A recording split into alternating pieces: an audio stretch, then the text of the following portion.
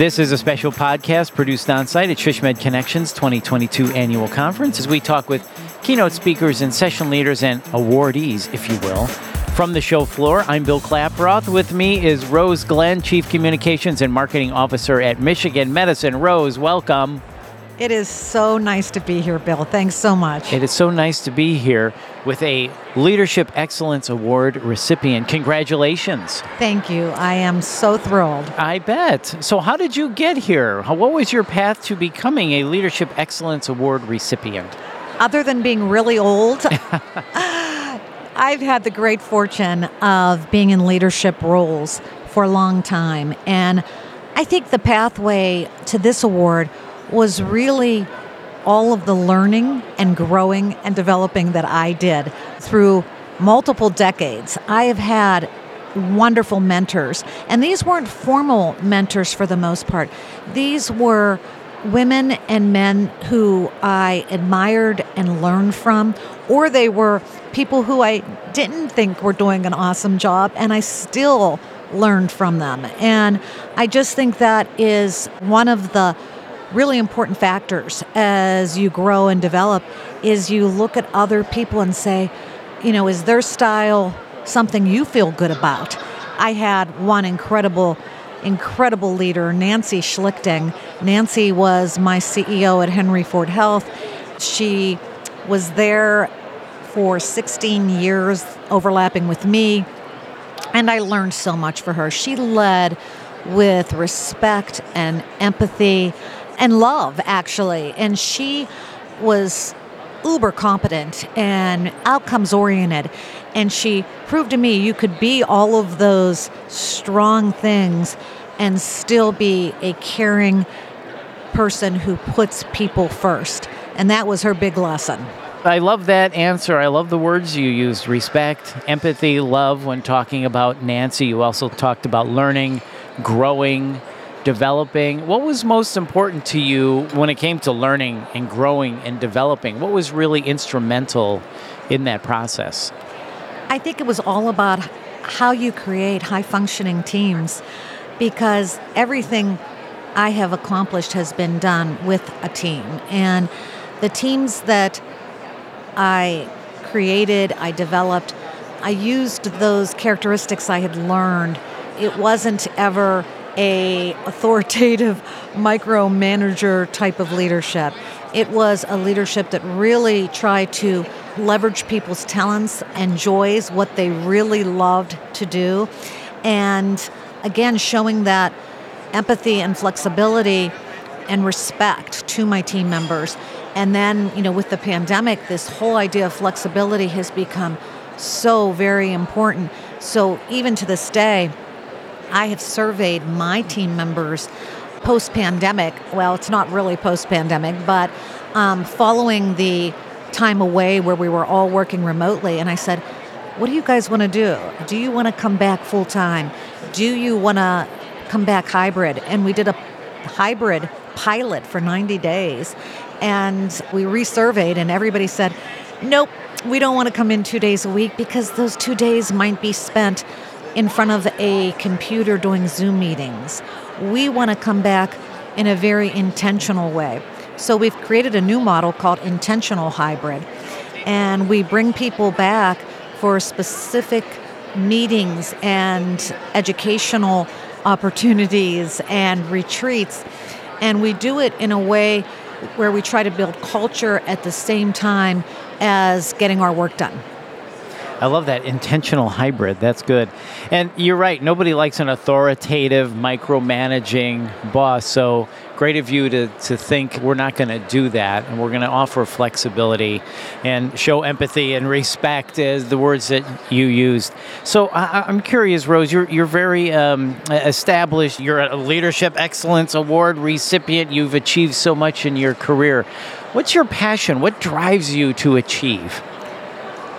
You know, I have been so fortunate that I love what I do, and I believe that it brings me great joy. And so I instill that in every work environment. I tell folks, if they're not experiencing joy at work, let's talk about whether they want to stay here or go somewhere else, because you have to spend so many hours of your life at work.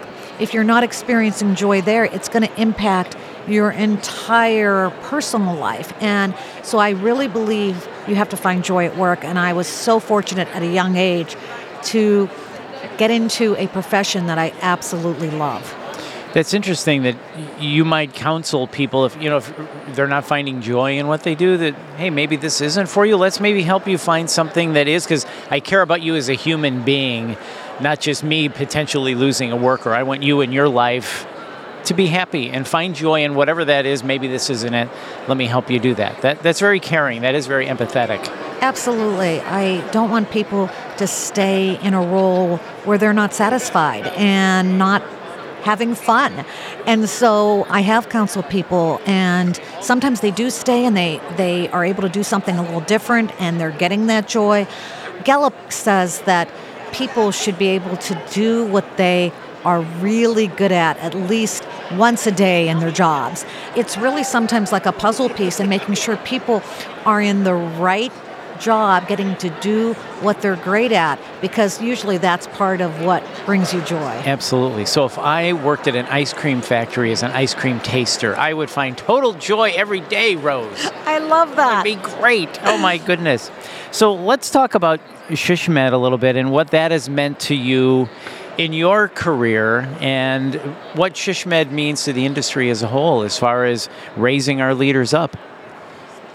Everyone that is in our profession, in the healthcare industry, in one of the strategy disciplines, really needs to bookmark on their phone, on their laptop, the SHSMD website, because it is such a resource.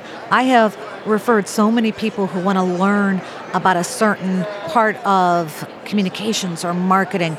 I've referred them to webinars on the website. I've referred them to online classes.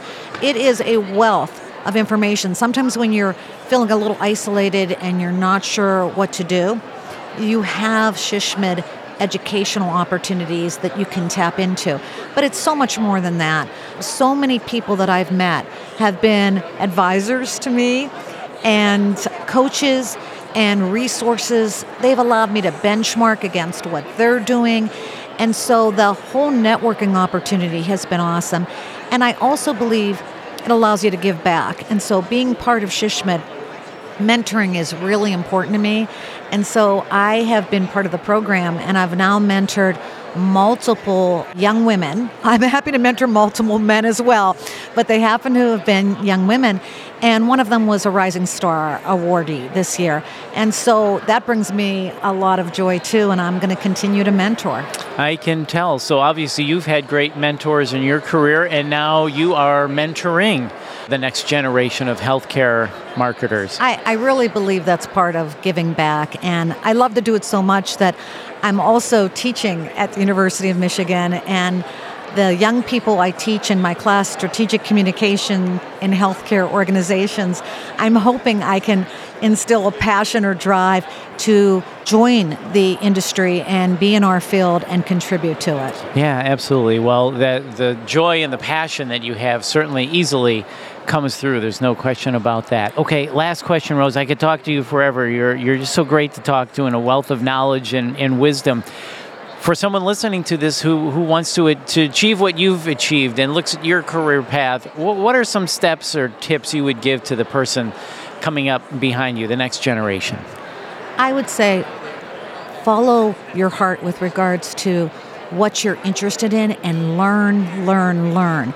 And learning is not just webinars or book learning, but again, develop mentors where you can ask questions and get a better understanding of how people have done what you would like to do in the future.